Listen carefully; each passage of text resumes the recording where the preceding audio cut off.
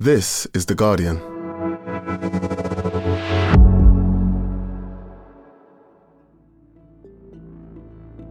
Today, the story of a ship in distress, 7 stowaways, and a hijacking that wasn't what it seemed.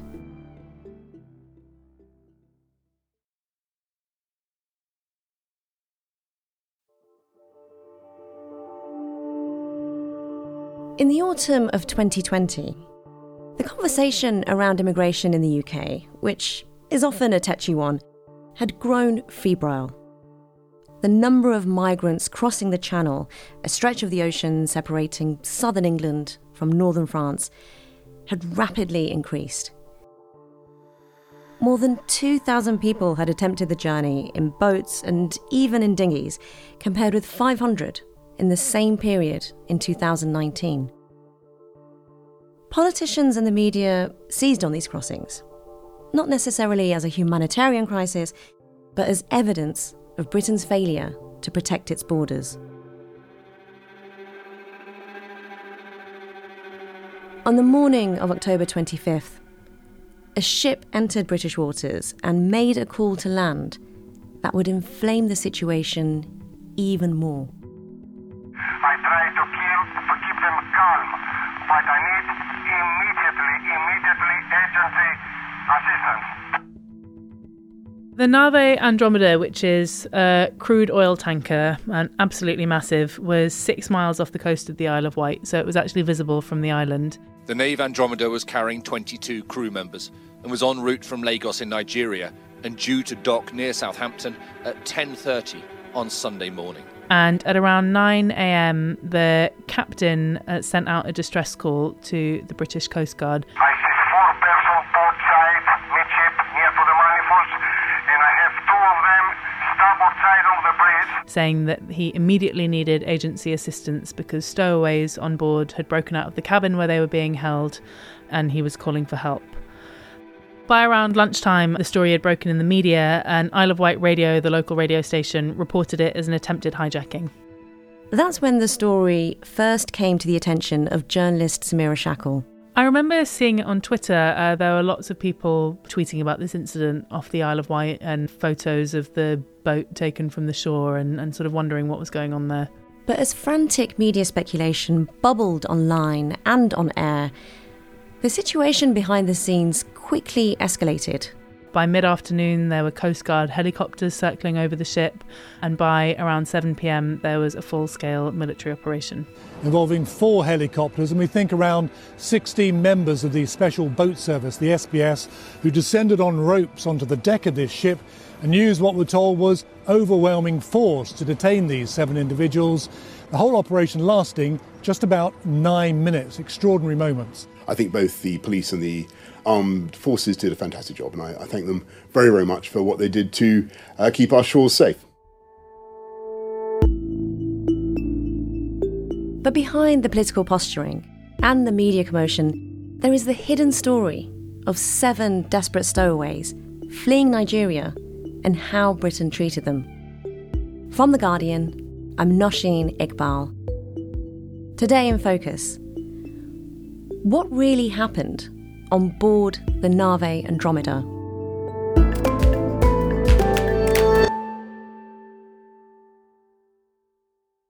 Samira Shackle, you're a freelance writer and author, and you've spent months working on the story of the Nave Andromeda. But it doesn't begin in the waters of the Channel. It begins in Nigeria with a man that we're calling Michael. Can you tell me about him? Michael is a young man who's now 26. He is softly spoken, he's got a very serious face and a serious tone, high cheekbones. On one cheek he has a scar which was inflicted during a violent initiation into a gang which he joined as a teenager in Lagos, where he grew up. Organised crime is extremely powerful in Lagos, and when he, soon after this initiation, decided he wanted to leave the gang, he was forced to run away from home because he was so worried about violent reprisals. He spent the next 5 years or so living away from his family, hoping that this would keep them safe, living rough on the streets of Lagos, picking up work where he could.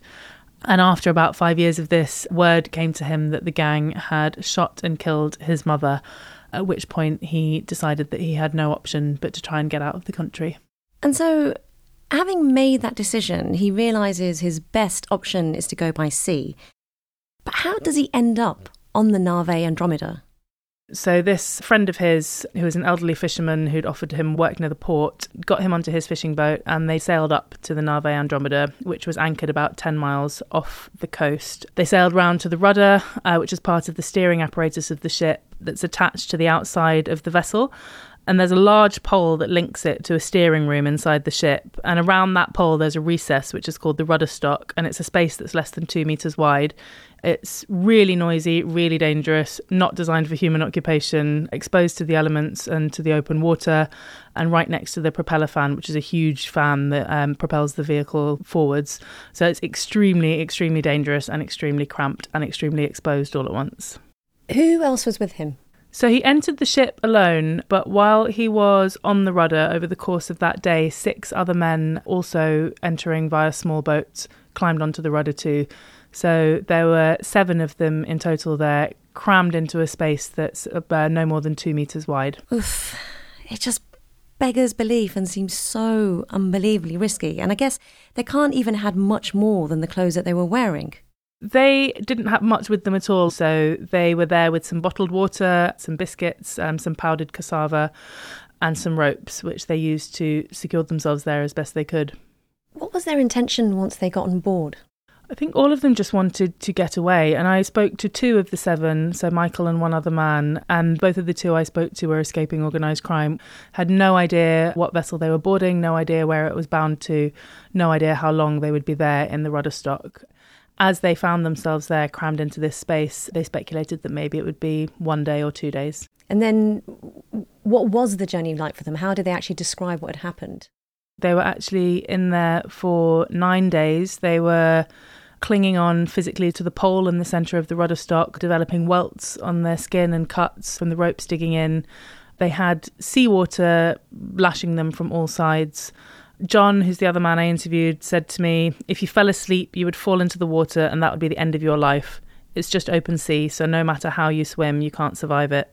Michael, who we've talked about, was actually phobic of water. He'd never been on a boat before, and he told me that he was just desperately trying not to think about falling in, but it was simultaneously the only thing he could think about because all he could see was open water. 9 days somehow passed like this.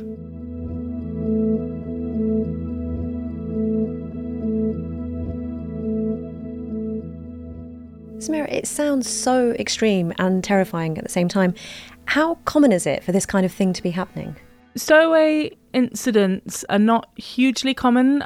The most recent year that stats are available for is 2018, and that year there were 90 recorded stowaway events worldwide involving around 230 people. That's probably an underestimate because that's only cases for which an insurance claim was made. But the point remains that stowaways make up a really tiny number of those who are migrating internationally. Samira, when they did first see land, did they have any idea of where they were? They had absolutely no idea where they were. When the Nave Andromeda arrived at port in Gran Canaria, the Spanish island, they saw land come into view and someone on a tugboat from the port spotted them. They came out of the rudder stock and onto the sort of open platform of the rudder. They summoned the last of their strength to shout and bash on the sides of the vessel to attract attention because they just wanted to get off and onto land. Their priority was survival and getting out of the rudder. But what happened then was when the captain became aware that there were stowaways in the rudder, he spoke to the port authorities, which is what a captain is legally obligated to do. And the port authorities denied permission to dock, but did send 2 rescue boats to help. If a ship doesn't dock, it never technically enters the country. So had they docked and entered Spain officially, Spain would have been obligated to allow the men off and to claim asylum. Instead, what happened was the men were helped off and onto the rescue boat, thinking that they were going to be taken back to the port, but instead it sailed round to a ladder. They were instructed to climb up the ladder and they found themselves on the deck of the Nave Andromeda, where they became the responsibility of the captain and the crew. So after this horrendous journey, travelling all this way, clinging for life onto the ship's rudder, they weren't on dry land, but they were at least safe on the deck of the Nave Andromeda. What happened when they were forced back on board? The crew treated them really well. They were kind to them. They gave them a change of clothes. They let them get cleaned up. They dressed their wounds, and they got them their first hot meal that they'd had in 10 days and some water. The men were really shaky. They were in shock, and the crew really helped to calm them down and found a cabin for them. Behind the scenes, a lot was going on to try and figure out what to do with them because, of course, the Nave Andromeda is an oil tanker. It was on a commercial voyage to get cargo from A to B. That's what they want to do. They don't want to deal with a humanitarian situation or stowaways on board. And what happens to the men next? The stowaways were locked into a cabin. The captain and the superintendent came to see them most days to give them an update on what was going on.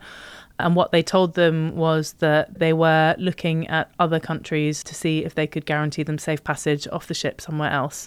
They were brought food 3 times a day. They were escorted outside the cabin to get fresh air and walk around the deck once a day as well. And they spoke to each other.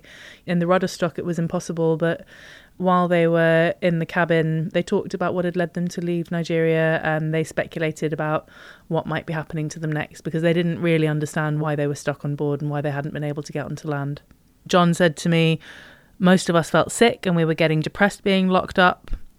Michael was grieving for the recent death of his mother. He was afraid of the water and very traumatized by the journey. And he said to me, when I was in the big sea, I couldn't see the land. Let me see the land, I was thinking, where I can stretch my legs and know I am free.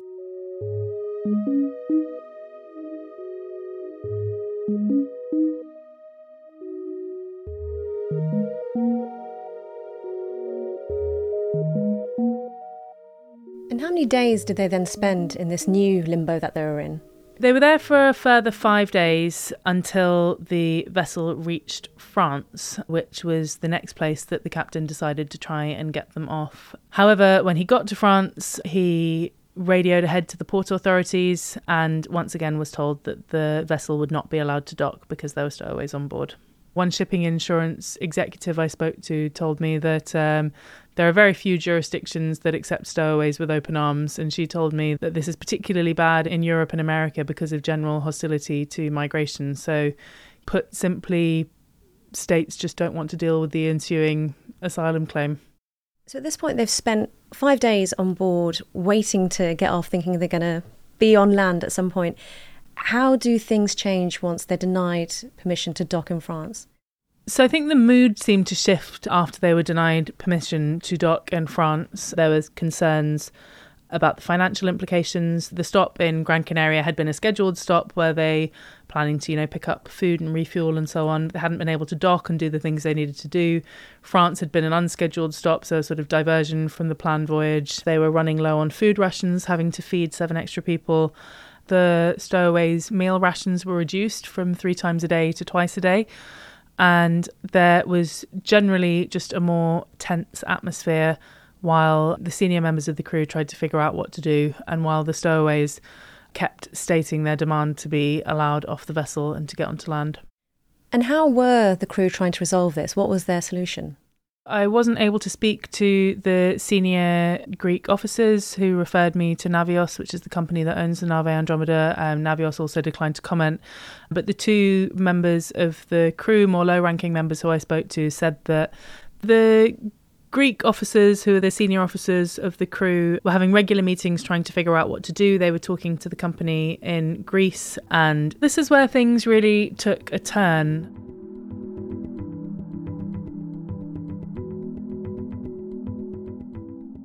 Albert, who's one of the crew members who I interviewed, told me that on the 24th of October, he saw all the senior officers of the crew have a meeting together in coordination with the company in Greece who had dialed in. And when the captain came to the cabin to update them, as he did every day, he said that the next morning at 10 a.m, they were going to be dropped off in Southampton in England. The next morning, the crew was given breakfast early and told that they were going to do a drill, which was unusual apparently because it was a Sunday. They were told to go directly to the Citadel, which is a secure area on board the ship. It's a room that's sort of designed for crew to shelter in event of a violent incident while they wait for backup to come. Meanwhile, The stowaways were in their cabin and they weren't sure why nobody had brought them any food or water that day. They watched the clock on the wall tick by, and 10 a.m, which was the time that they were told that they would be getting off the ship in Southampton, came and went. And because they could tell the ship was drifting, they started to worry that they were being taken back to Africa maybe, or that they'd been abandoned and were going to have to figure out how to steer the ship.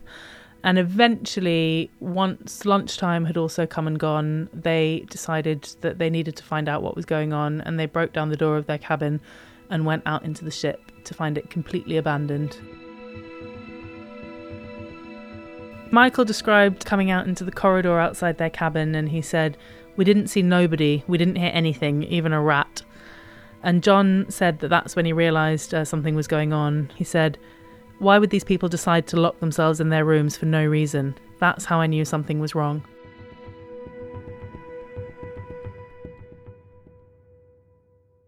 So on the other side of this, that's how the stowaways experienced it. But what actually was happening, unbeknownst to them? The Nave Andromeda had been denied permission to dock in Spain and France, but when they got to British waters, they didn't actually seek permission to dock. They radioed out a distress call saying that there was a violent incident unfolding on board and that they needed help. I need immediately agency assistance. And how was that distress call then interpreted in Britain? Once the distress call had been made and the British authorities were responding, the story kind of took on a life of its own. So it was very, very quickly described, not just in the press, but also by politicians, as an attempted hijacking. Perhaps they were trying to threaten to run the ship aground and spill the oil of the cargo, or perhaps to try and do something even worse.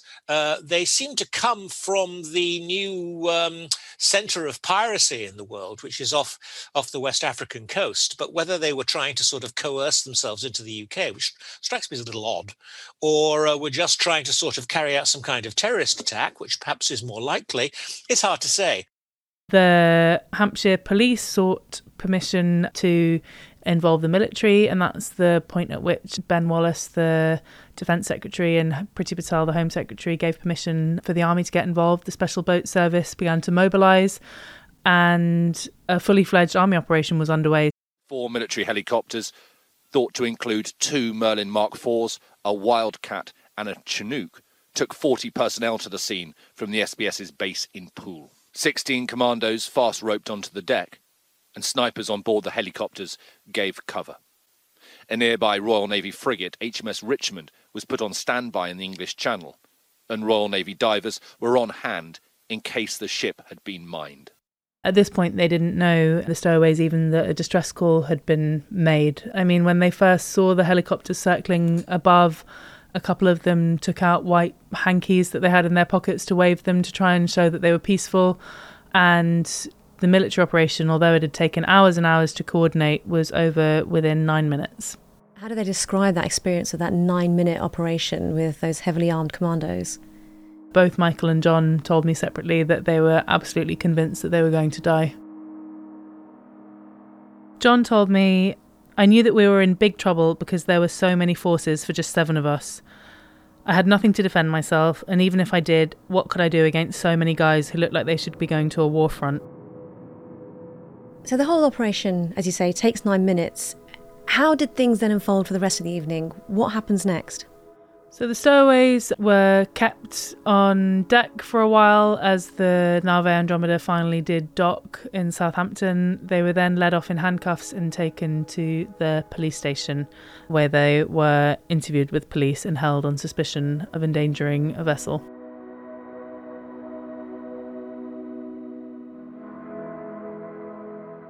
Coming up, how accounts from the stowaways and crew members contradict what we heard from ministers and the press, and what that exposed about how Europe treats asylum seekers.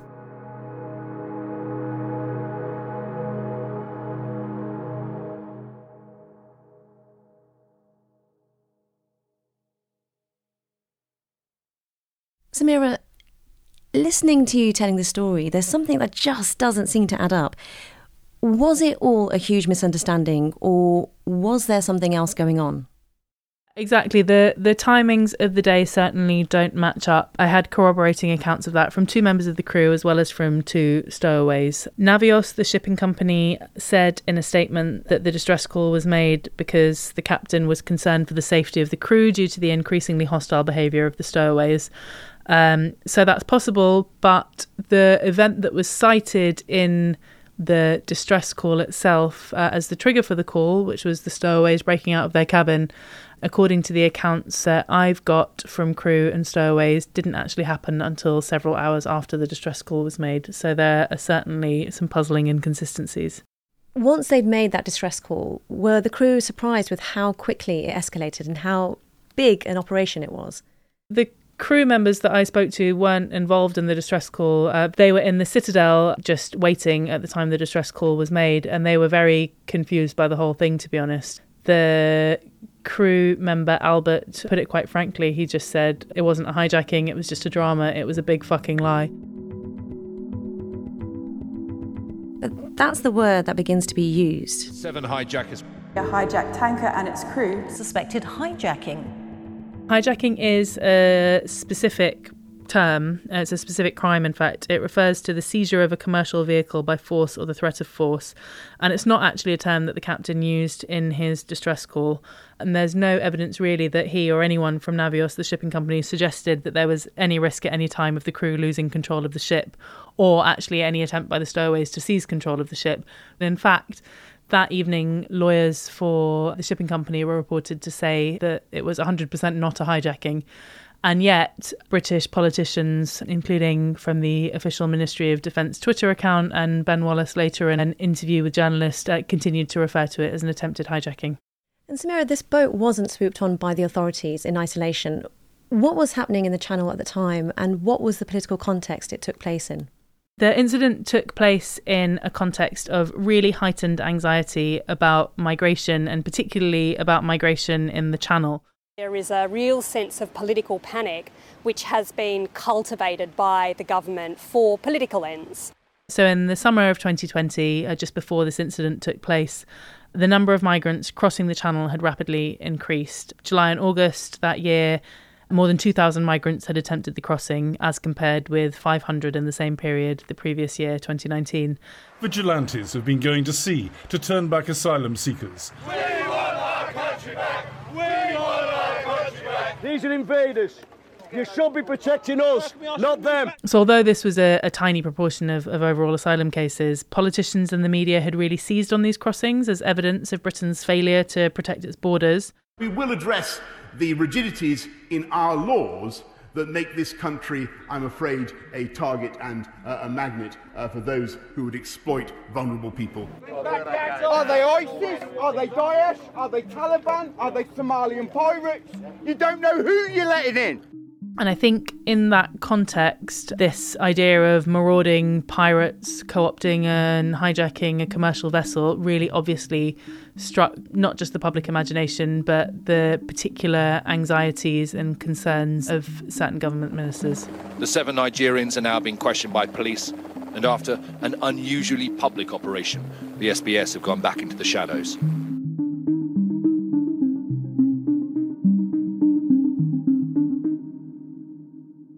And what happened to the 7 men once they finally reached dry land? Once they reached dry land, they were kept in police custody for a few days before they were transferred to immigration detention. And they were kept in immigration detention for varying amounts of time while the police, the CPS, looked into the potential charges against them. So just before Christmas, 2 of them were charged with conduct endangering ships under the Merchant Shipping Act, and they were taken to prison. And the reason that charges were brought against those 2 and not the other 5 wasn't because of anything specific that they were alleged to have done. It was simply logistical, because they were due to be released from immigration detention and they'd been deemed to pose a flight risk. However, it was just a few weeks after that the CPS dropped all charges against all the men, so the 2 that had been charged and the 5 that were awaiting news. This was on the grounds that there was no realistic chance of conviction. Explaining the decision, the CPS said, while initial reports had indicated there was a risk of destruction or serious damage to the ship, video footage and further analysis had cast doubt on whether the ship and crew had actually been in danger. So all charges are dropped. The men are released from the detention centre. What happens to them next? Well, then they're just left to go through Britain's asylum process, which is slow at best. And since that time, they've all just been in sort of temporary accommodation around the country, waiting for their asylum claims to be processed. Samira, it's a really incredible story, and it must have been such a huge amount of work to track everyone down. Of the stowaways you were in contact with, what are they doing now? Sadly, not much, actually. Being an asylum seeker in this country is miserable. It can take, on average, between 1 and 3 years for your claim to be processed, and they're just really stuck in that. So Michael is in Coventry in temporary accommodation there. He's quite depressed. When I interviewed him, tragically, he hadn't fully understood that the charges had been dropped. So he handed me a bail notice from the police and asked me to explain it. And when I told him that the charges had all been dropped and pulled up a BBC article from the previous year on my phone to show him, he started to cry because he didn't realise that the case had been dropped. So he's basically waiting. He said he sleeps a lot of the day, a lot of the time, and he's really desperate to study or work or do something. John is in Manchester now and similarly absolutely desperate to study, to work. He wants to be an engineer, but he's not allowed to study at the moment. He just has to wait. So he is, like Michael, just in a hostel room waiting for news. So just to be clear, as asylum seekers, they're unable to legally work, unable to study. Do they have any access to benefits? How are they getting by day to day? They do get some support. So they're in temporary housing, which is paid for, but then the allowance you get is something like £30 a week. So it's a really small amount of money. It's not enough to do much. It maybe just about covers food and not much else. So it's a pretty miserable situation. Samira, given what these men have been through, have they kept in contact or been able to rely on each other for support? They're spread all over the country and they've all kept in touch with each other. They chat on Facebook, but it's not the same because they're not in the same bit of the country. So while they keep in touch, they're all just sort of separately waiting and hoping. Samira, what did you take away from this story? What did you come away thinking? I think the thing that really struck me with this story was the disjunction between the terms in which it was spoken about by ministers as this sort of triumphant operation to keep Britain's shores safe from a sort of huge, dangerous threat, and the reality of it and the kind of pathos of the fact that you have this jubilant military mission and what you're left with is 7 extremely vulnerable people. Something that Michael said really struck with me. He said, "They say we're sea pirates and hijackers, but we're not sea pirates. We came only for survival." Samira, thank you so much. Thank you. That was Samira Shackle. You can read her full story of the strange case of the Nave Andromeda at theguardian.com. In reporting this story, Samira approached the captain of the Nave Andromeda and the ship's parent company, Navios Tankers Management. Neither wished to comment, but Navios have issued a statement saying that the reason the captain sent out the distress call was because, quote, he was concerned for the safety of the crew due to the increasingly hostile behaviour of the stowaways. And that's it for today. This episode was produced by Ned Carter-Miles and Eva Krysiak. Sound design is by Rudy Zagadlo. The executive producers are Phil Maynard and Elizabeth Cassin. We'll be back tomorrow.